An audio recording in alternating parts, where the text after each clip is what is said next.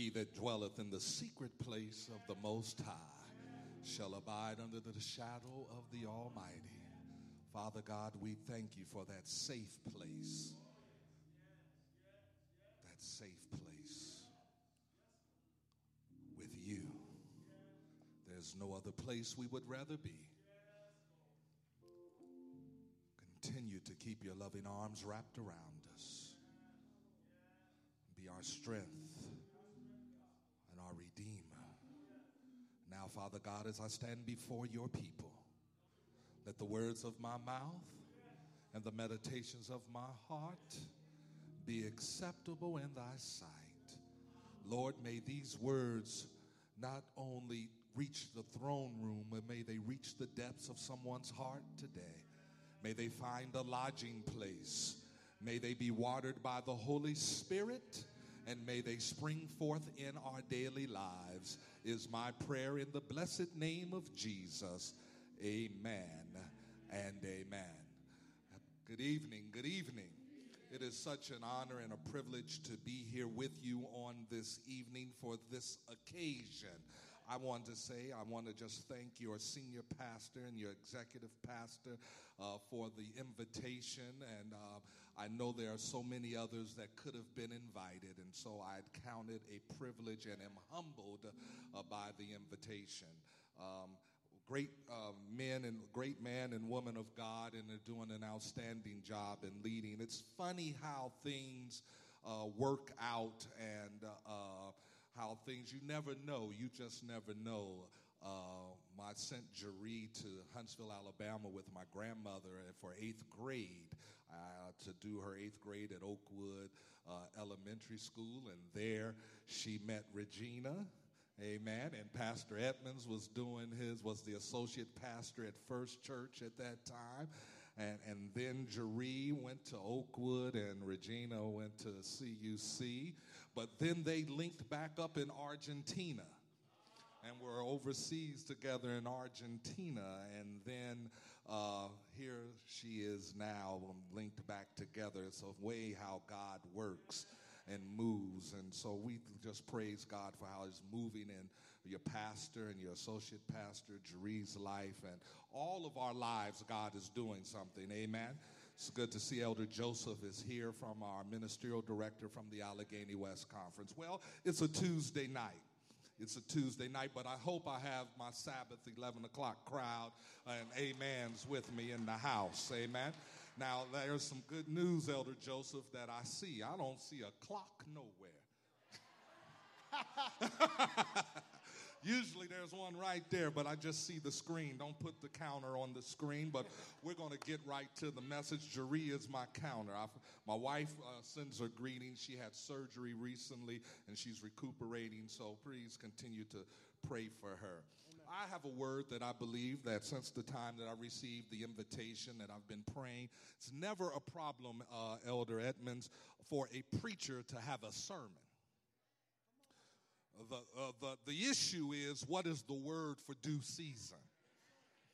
I mean, I have sermons. I could have just woke up and came that very day, the next morning, and preached a sermon. But Lord, what is it that you want for your people? And I've been fasting and I've been praying, and I believe God has given me something. Genesis, the 11th chapter. Genesis chapter 11. Is that? Oh, there's Sister Edmonds. I didn't see you back there. That was. Yes. Her sister was my pet. And Danielle, if there ever was a teacher's pet, Danielle was it, and she was mine. And Shanae, that was just my girl. So it's good to have her here with us. The 11th chapter of the book of Genesis, beginning with verse 31.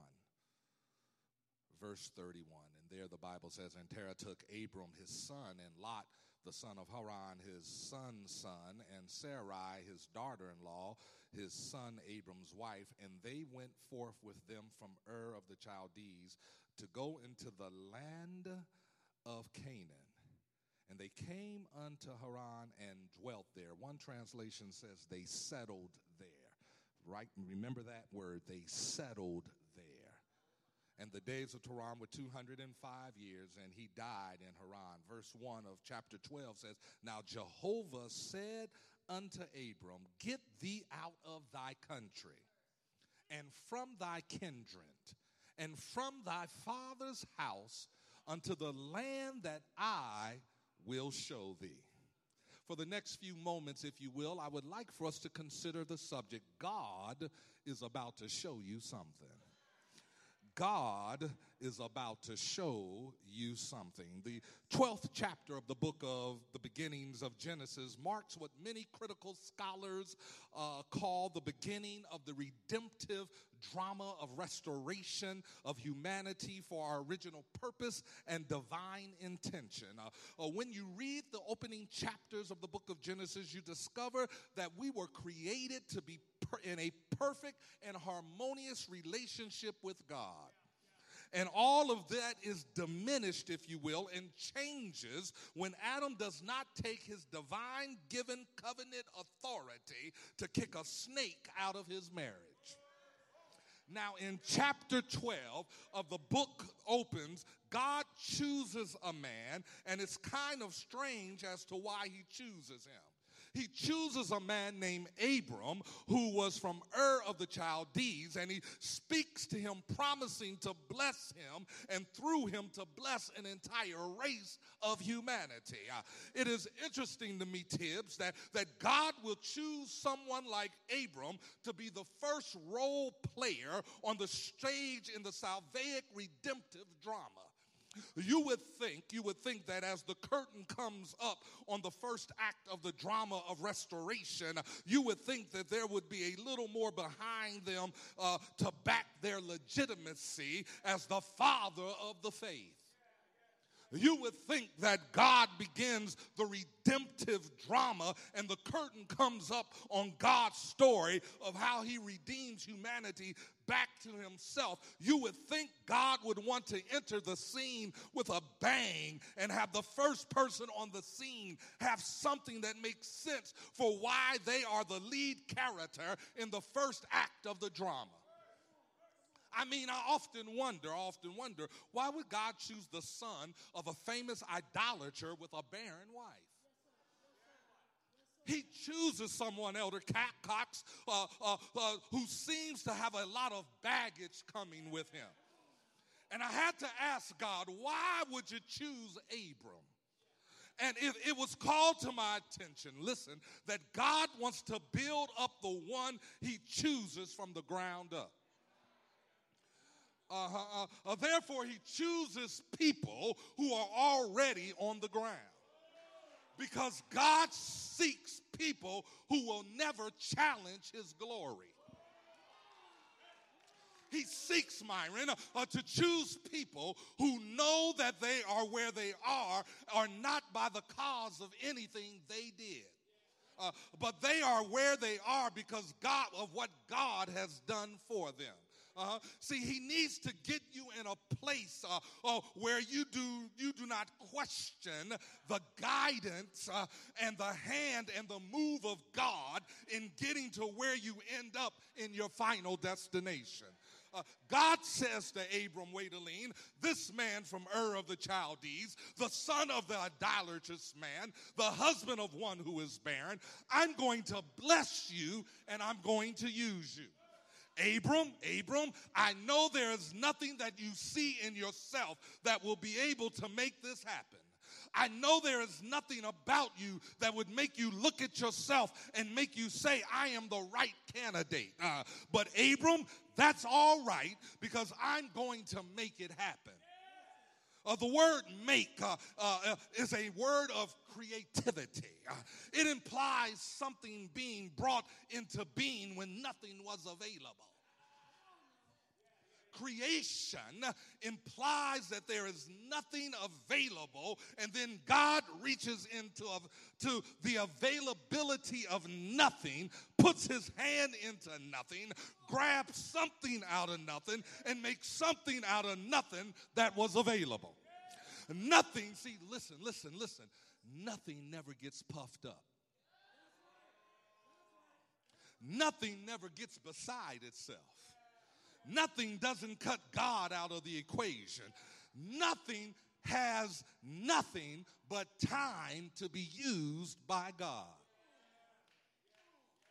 See, be careful what you conclude about what you think somebody can become based on what you see they have to offer.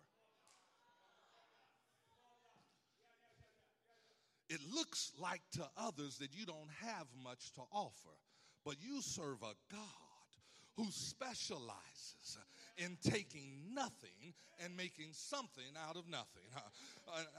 Now, the reason why some of you should have shouted a little more than that is because you were nothing, on your way to nowhere, doing nothing, hanging out with nobodies, and then God reached into your nothingness of your life and fashioned something out of you. He made you something. Some of you have even testified, if the truth be told, I'm just a nobody trying to tell everybody about somebody. Do you know what this means? God has been working on you from the time you were born for the purpose he has for your life. It's no accident that you are at Cleveland, Ohio, at Glenville Seventh-day Adventist Church for such a time as this.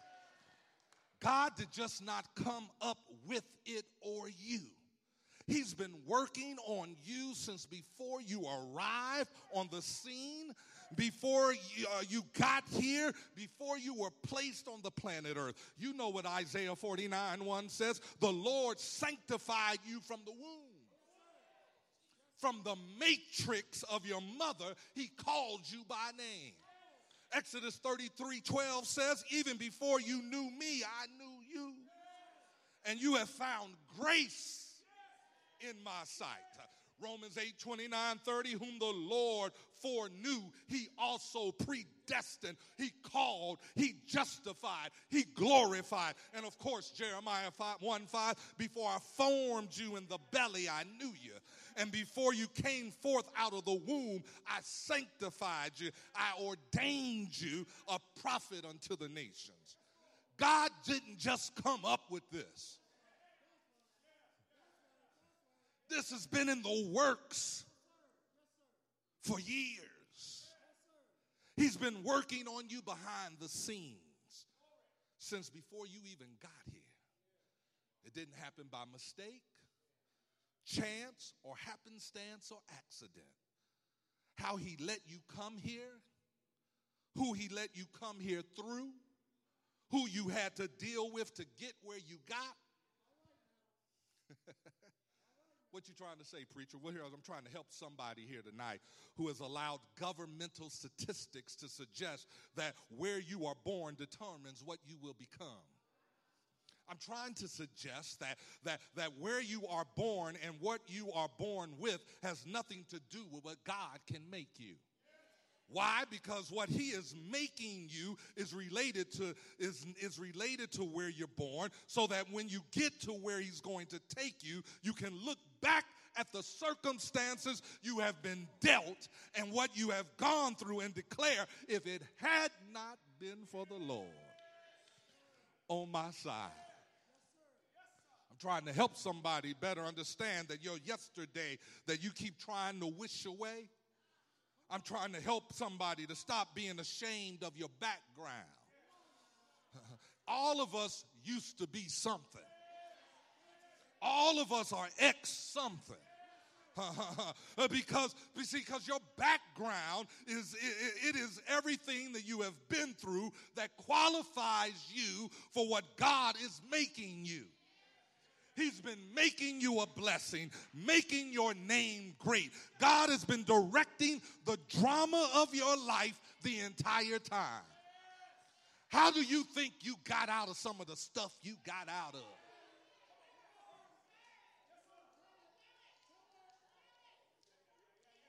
Because just at the time when the devil was going to take you out, the director said, cut.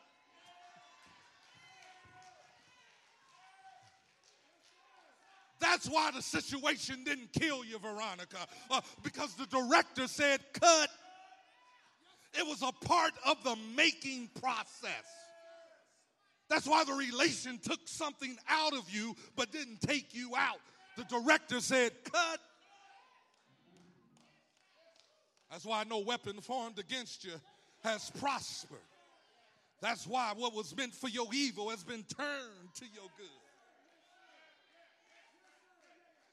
You're going to go through some things because God is getting you ready for greater. And every time you've come across a rough situation, God is going to use it to give you strength to manage on the next level. Everything that becomes a part of your destiny. See, I got into the place, let the privileged folks laugh at you. Let the silver spoon saints shake their heads at the hell you're going through. Yes, you've had to cry when everybody else was partying. Yes, you had to work when everybody else was having a good time. Yes, you had to catch a ride when everybody else was driving. Yes, you had to go to the movies by yourself when everybody else had a date. Yes, you had your lights cut off when everybody had money to spare. But every time you struggle, I declare to you that another blessing is being made. When everybody else was having a good time, you were learning how to call on God. You were learning how to lean on Jesus. You were learning how to cry out to God. You were learning how to depend on God.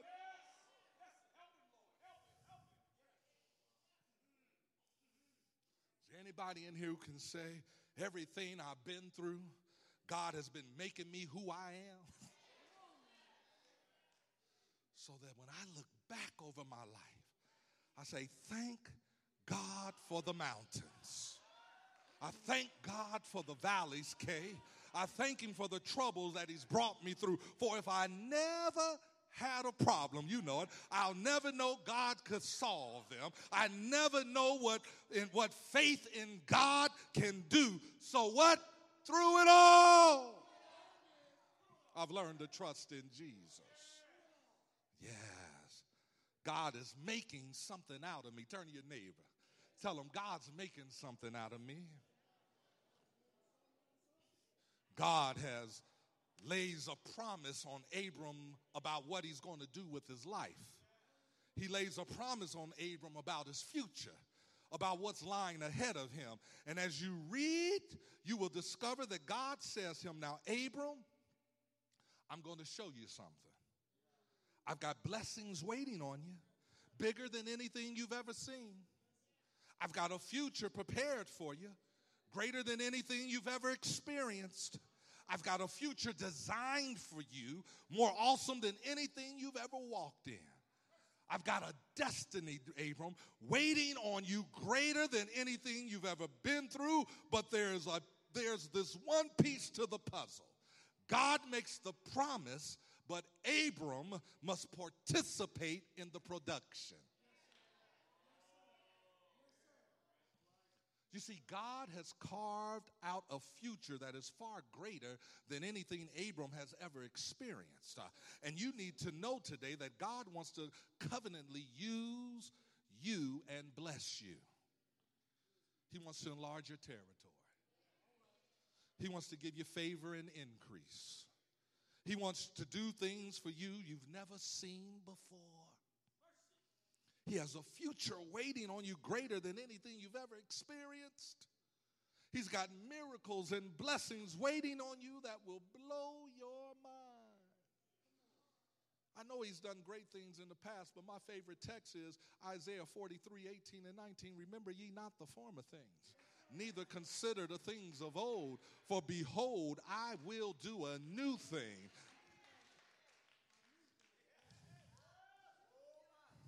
See, he says, our minds cannot even imagine or conceive what God wants and has for us. I don't know who I'm preaching to as an individual in the church as a congregation, but God has something waiting for you. He's got some blessings and some miracles. He's got some healing and some deliverance. He's got some joy and some anointing. He's got a calling. There's a future waiting on somebody. But listen, you can't name and claim it. You can't call it and haul it. You can't throw money on the pulpit and get it. You can't buy some oil and receive it. You've got to work for it if it's worth it. You've got to participate in bringing it to pass. You've got to work with God and getting the blessing in your hand. Faith without works is dead. The destiny will come only if you work and cooperate with God. Lord, what's wrong? My hand is withered. It's been like this a long time. Jesus says, stretch forth thy hand. What you talking about? If I could stretch forth my hand, it wouldn't be all like this. No, stretch forth thy hand. What's wrong? I've been here for 30, 40 plus years and no one has helped me get in the water. Rise, take up thy bed and walk. God just ain't dropping stuff in your lap. We've been listening to some people who say, quote a little scripture, buy a handkerchief, and in 7 days you're going to get it.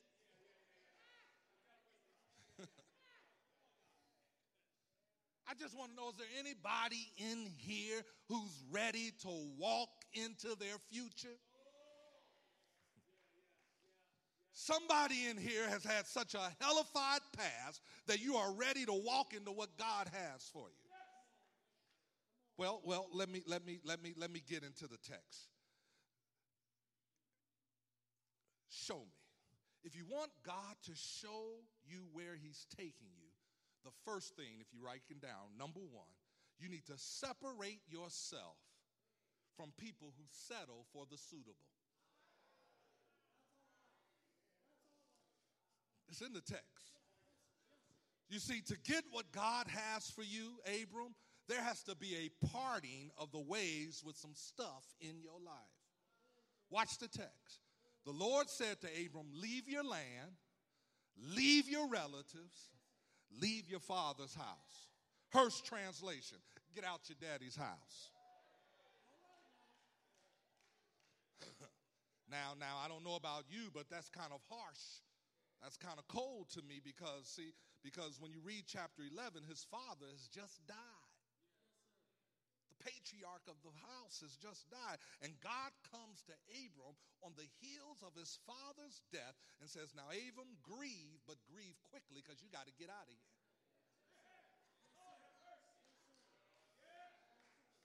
here. Abram, is all right to grieve, but don't let your grief stop your mobility.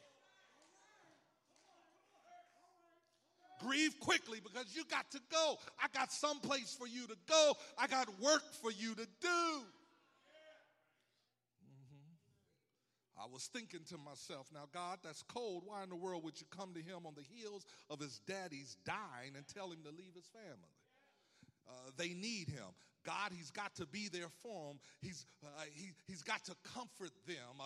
He's got to surround them. And God says, what you're missing is my plan for your life is bigger than anything your family thinks.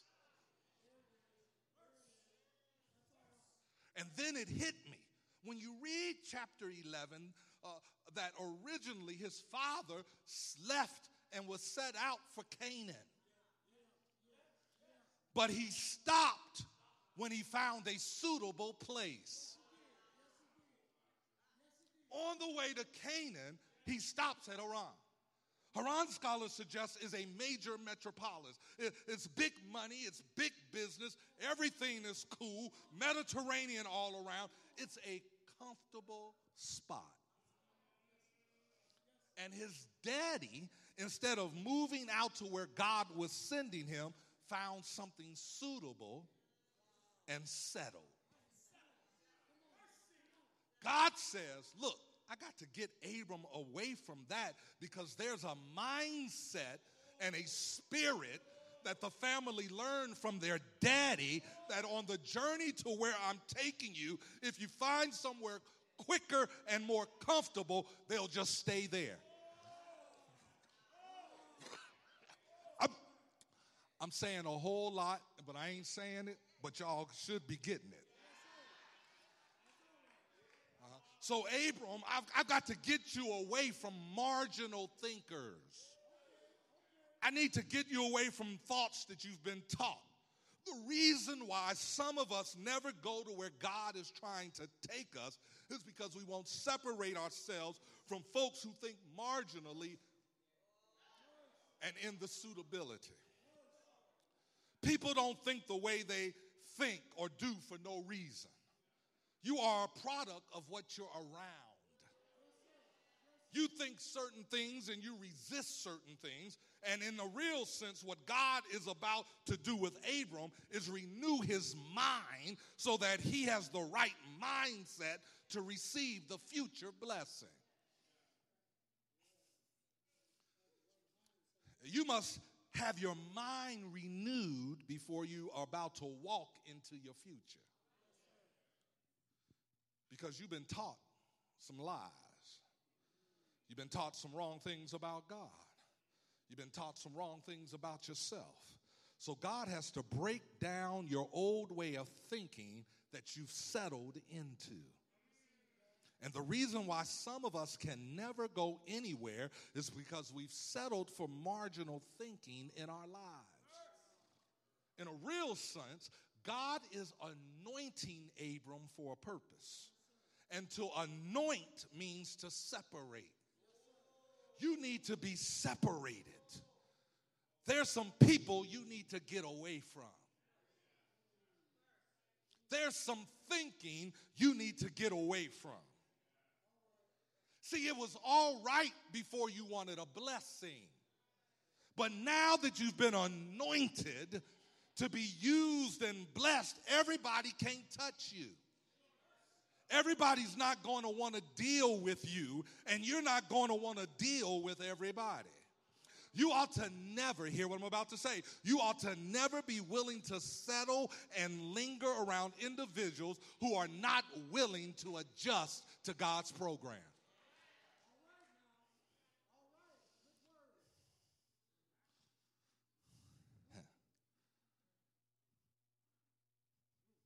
See, I'm not destined to be in a cubicle. I'm destined to own my business. I'm not destined to be the salesperson. I'm destined to own the whole car lot. I'm not destined to be your live-in sex mate. You're destined to be a queen. Brothers, you aren't destined to be somebody's personal ATM machine. You're destined to be a king. And if you're not ready to separate yourself, some of you are willing to settle for Haran when God wants you to possess Canaan. Some came in with your sin because you're living with your sin. The crowd you're hanging with is not trying to do anything with their life. The man you're sleeping with is not your husband, and he ain't trying to marry you, the truth be told. Now, everybody just wants to stay where they are. The Lord bless you real good. But do I got some folks wanting to go to Canaan? Listen. Canaan is bigger than this spot right here. We really don't have a clue what God wants to do through this church. Canaan is bigger than 200, 300 people getting together, dragging themselves to church when thousands need to hear from Jesus. Do you understand that there are thousands who die every day going to a Christless grave? That's a shame. I said this to my church on Sabbath. But you know what's a bigger shame than that? that there are people sitting in churches every weekend that don't give up, that people are going to a Christless grave.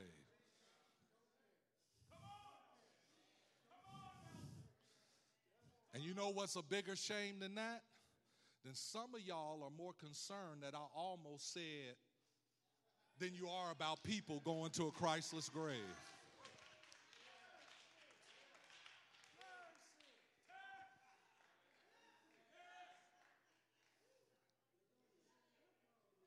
Do you realize what Jesus, and it's, when I say church, well, I'm at Glenville, but I'm talking about God's kingdom.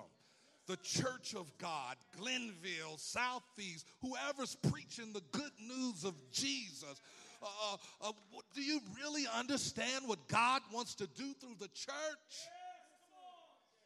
There is no building that can contain the church. This building, there's no building that can do what God, it doesn't have enough square footage to be what God wants it to be. Where you going ain't big enough.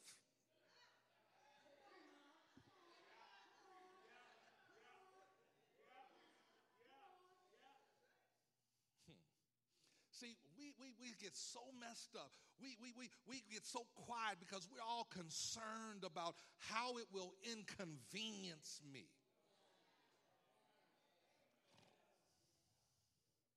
Or how much will it cost than you are where God wants to do with us. See, there's got to be more than this.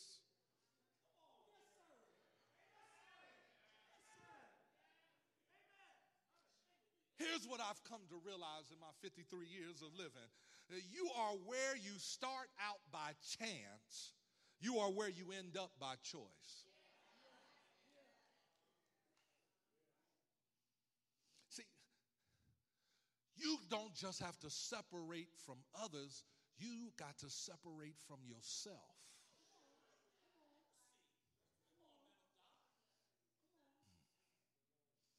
And what I've discovered is God will not only tell you who to leave, but he'll tell you who to bring with you. He just didn't tell Abraham to leave. He told Abraham who to take. Take Lot with you. The next time somebody asks you, why are you leaving me? Why you don't call no more? Tell them God didn't put you on my list.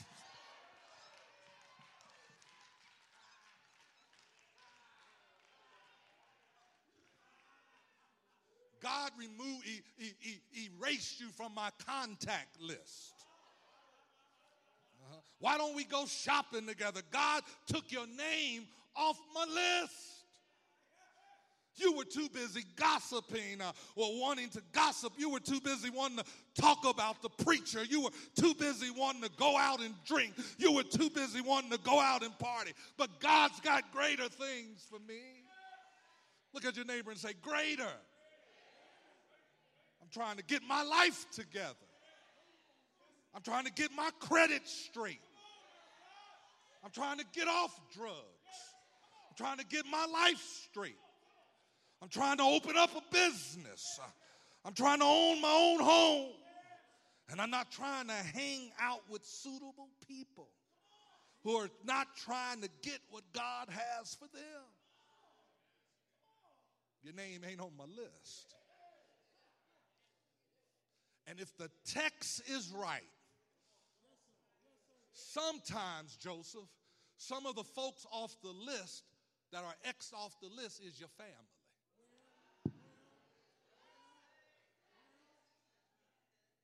Some of you keep hanging around with aunts and uncles that are your blood biologically, but aren't your blood spiritually. You can't hang out with suitable people because they'll mess up what God's trying to do and where he's trying to take you. But number two, and let me tell you, leaving is painful, but you got to move. If you're going to move where God wants you, to try to take you, you must not settle with the suitable. You must move, but also you must trust. Listen to this. You must trust God enough to follow directions without having directions. Can I tell you a secret? The hardest thing for me as a pastor to do is to stand before God's people and try to answer all your questions when God ain't gave me all the answers. And because God hasn't given me all of the answers, you doubt that I'm being led by God. You've got to trust God enough to follow directions without having directions. Watch the text. Leave your family, leave your dwelling place, and go to where I'm going to show you.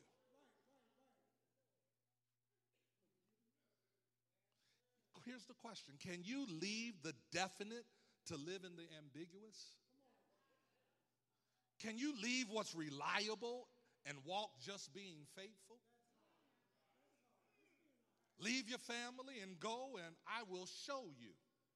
Sometimes you're not ready to get what's coming until you leave what you have.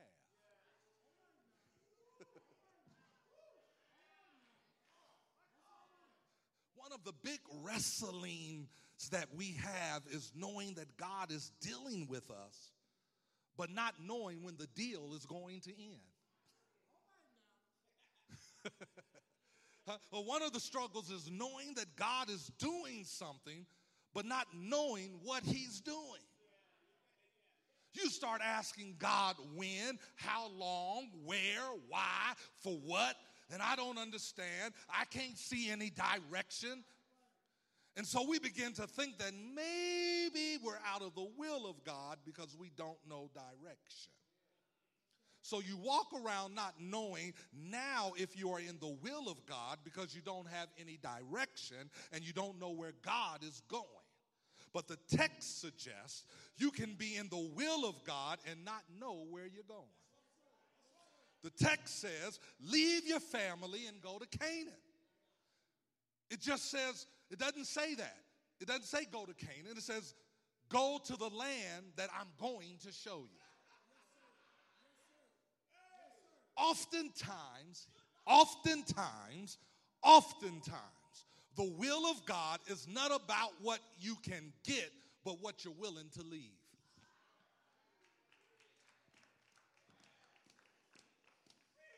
Sometimes the will of God is not about what you are receiving, but about what you are faithful enough to get rid of. Sometimes the will of God is not about what you are faithful enough to go to, but what you are strong enough to break away from. Sometimes the will of God is simply just leave.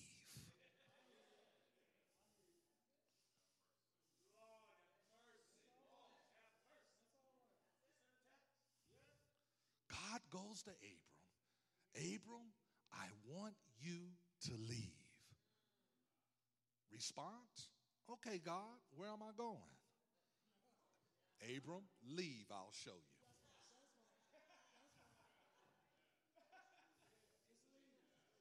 God, Abram, I'm taking you somewhere.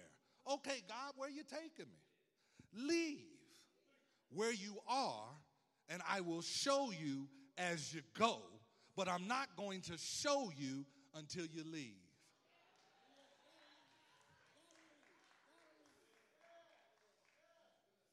How they selling their church and ain't even got a place to go to?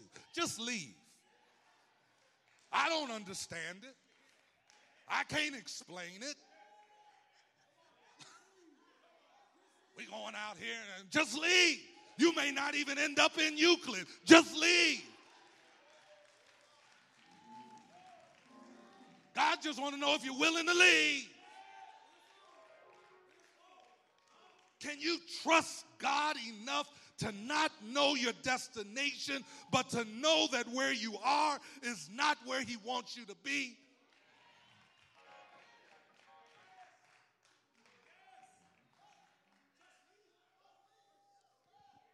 Honest moment, honest moment. Is there anybody in here that can think back over blessings you got because you left?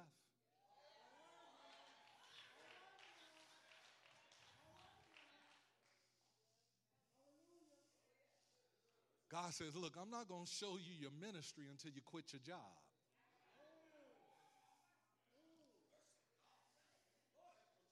I know your job is steady and reliable, but you got to believe before I show you what I have for you. I ain't going to show you your husband until you're willing to leave your boo.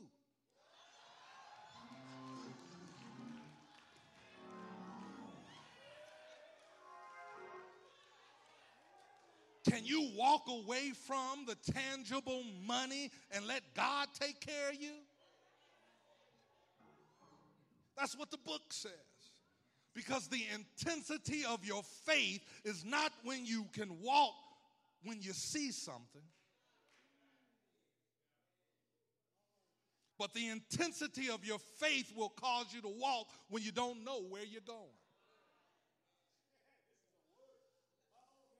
And people will look at you. Look at me, Myron. People going to look at you and talk about you like you lost your mind. Like you're crazy. Because you're leaving something definite and don't even know where you're going to end up.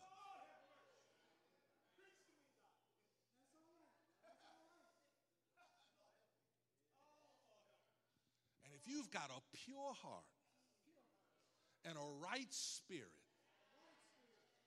then you are all right because you know you're walking with God.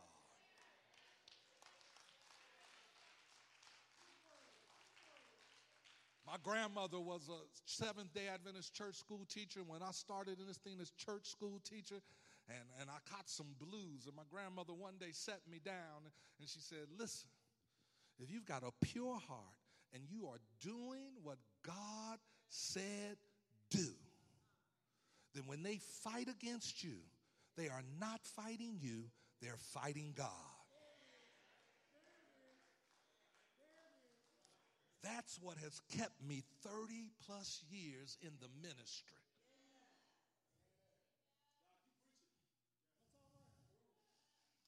Are there anybody sitting under the sound of my voice who will willing to say, I may not know where God is taking me, but I know I'm in the will of God. And as long as I'm in the will of God, I don't need to know where I'm going because He has the directions. And as long as I'm walking with Him, when He gets there, I'll get there.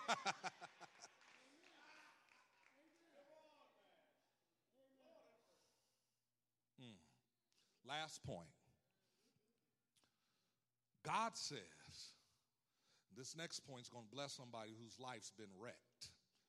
God says that my purpose for your life will not be prohibited by other people's bad choices.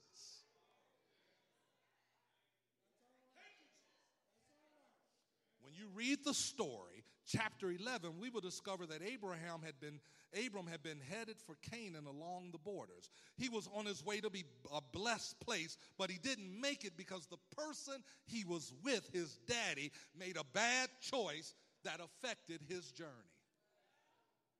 He was on his way to the fulfillment of purpose, but he didn't make it because the person he was traveling with made a choice that impacted his life. How many of us have had our journey come to a screeching halt because of the people we were hooked up with made bad choices? How many of you really are willing to admit you could have been further in the journey? Your credit may not have gotten messed up if you hadn't hooked up with a certain somebody. You would have opened that business if you've had the partner. If you didn't have the partner you had, you would have been married or at least found the right mate by now. Have you ever had your journey stopped because you were stuck with somebody who made a bad choice? The journey got halted in chapter 11, but thank God there's another chapter. The journey got stopped in chapter 11, but there's another chapter. Is there anybody in here who knows that there is another chapter? One chapter ended on 71st and Cedar, and a new chapter began. But this chapter is about to end, but it ain't the end of the world.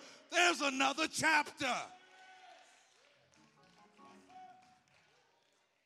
There's another chapter. After all they did to you, after all the lies they told on you, after all they messed over you and how they scandalized your name, after they took you to the cleaners, God says your life is not over. I've got another chapter for you. Is there anybody in here who can say that the only reason I'm here right now is because I'm walking in chapter 12? In chapter 11, you lost your job. In chapter 11, they stabbed you in the back. In chapter 11, they lied on you. In chapter 11, they ridiculed you. In chapter 11, they fired you. In chapter 11, they walked out on you. But I'm so glad that's not the end of my story. There is a chapter 12 where God will pick you up and start you over again. And I need somebody to testify today that I'm blessed. I look good. I shout because I'm in chapter 12. See, chapter 12 is my glory, but chapter 11, that's my story. I'm not shouting and rejoicing because of chapter 12. I'm shouting and rejoicing on chapter 11. Because when I see everything I've been through, how they did me, how they dogged me, how they damned me, how they said I never would be nothing, but God picked me up. God placed his hand on me. God chose me anyhow. I've lost some things. Hey, but I still got God. And as long as I got God, I can get back anything I've lost. Yes. Some of you may have heard the story. Many years ago as a little boy, I was a fan of the Batman television series. Adam West, Burt Ward, Eartha Kitt, with colorful imagery and a multitude of talent. These classic actors could always be relied upon to keep the watching audience captive. My favorite part of every episode was always towards the end. Teresa, the villain of the day, the Joker or the Riddler or the Penguin or the Catwoman, would always find a way to capture Batman and Robin. And they would tie them up, place them in a device, and if not handled correctly, would lead to their demise. And just as the episode was ending, the voice narrator would come on and say, "Does this spell the end for the dynamic duo? Is it curtains for Batman? Has the Cape Crusader met his ultimate end? Has Batman finally met his match? Has his goose finally been cooked? And right then the narrator would say, stay tuned until tomorrow. Same bad time, same bad channel. And just on watching that, the watching audience could celebrate. Because just knowing who Batman was, we knew how the story was going to end. Jesus is dying on the cross. He's buried in a borrowed tomb.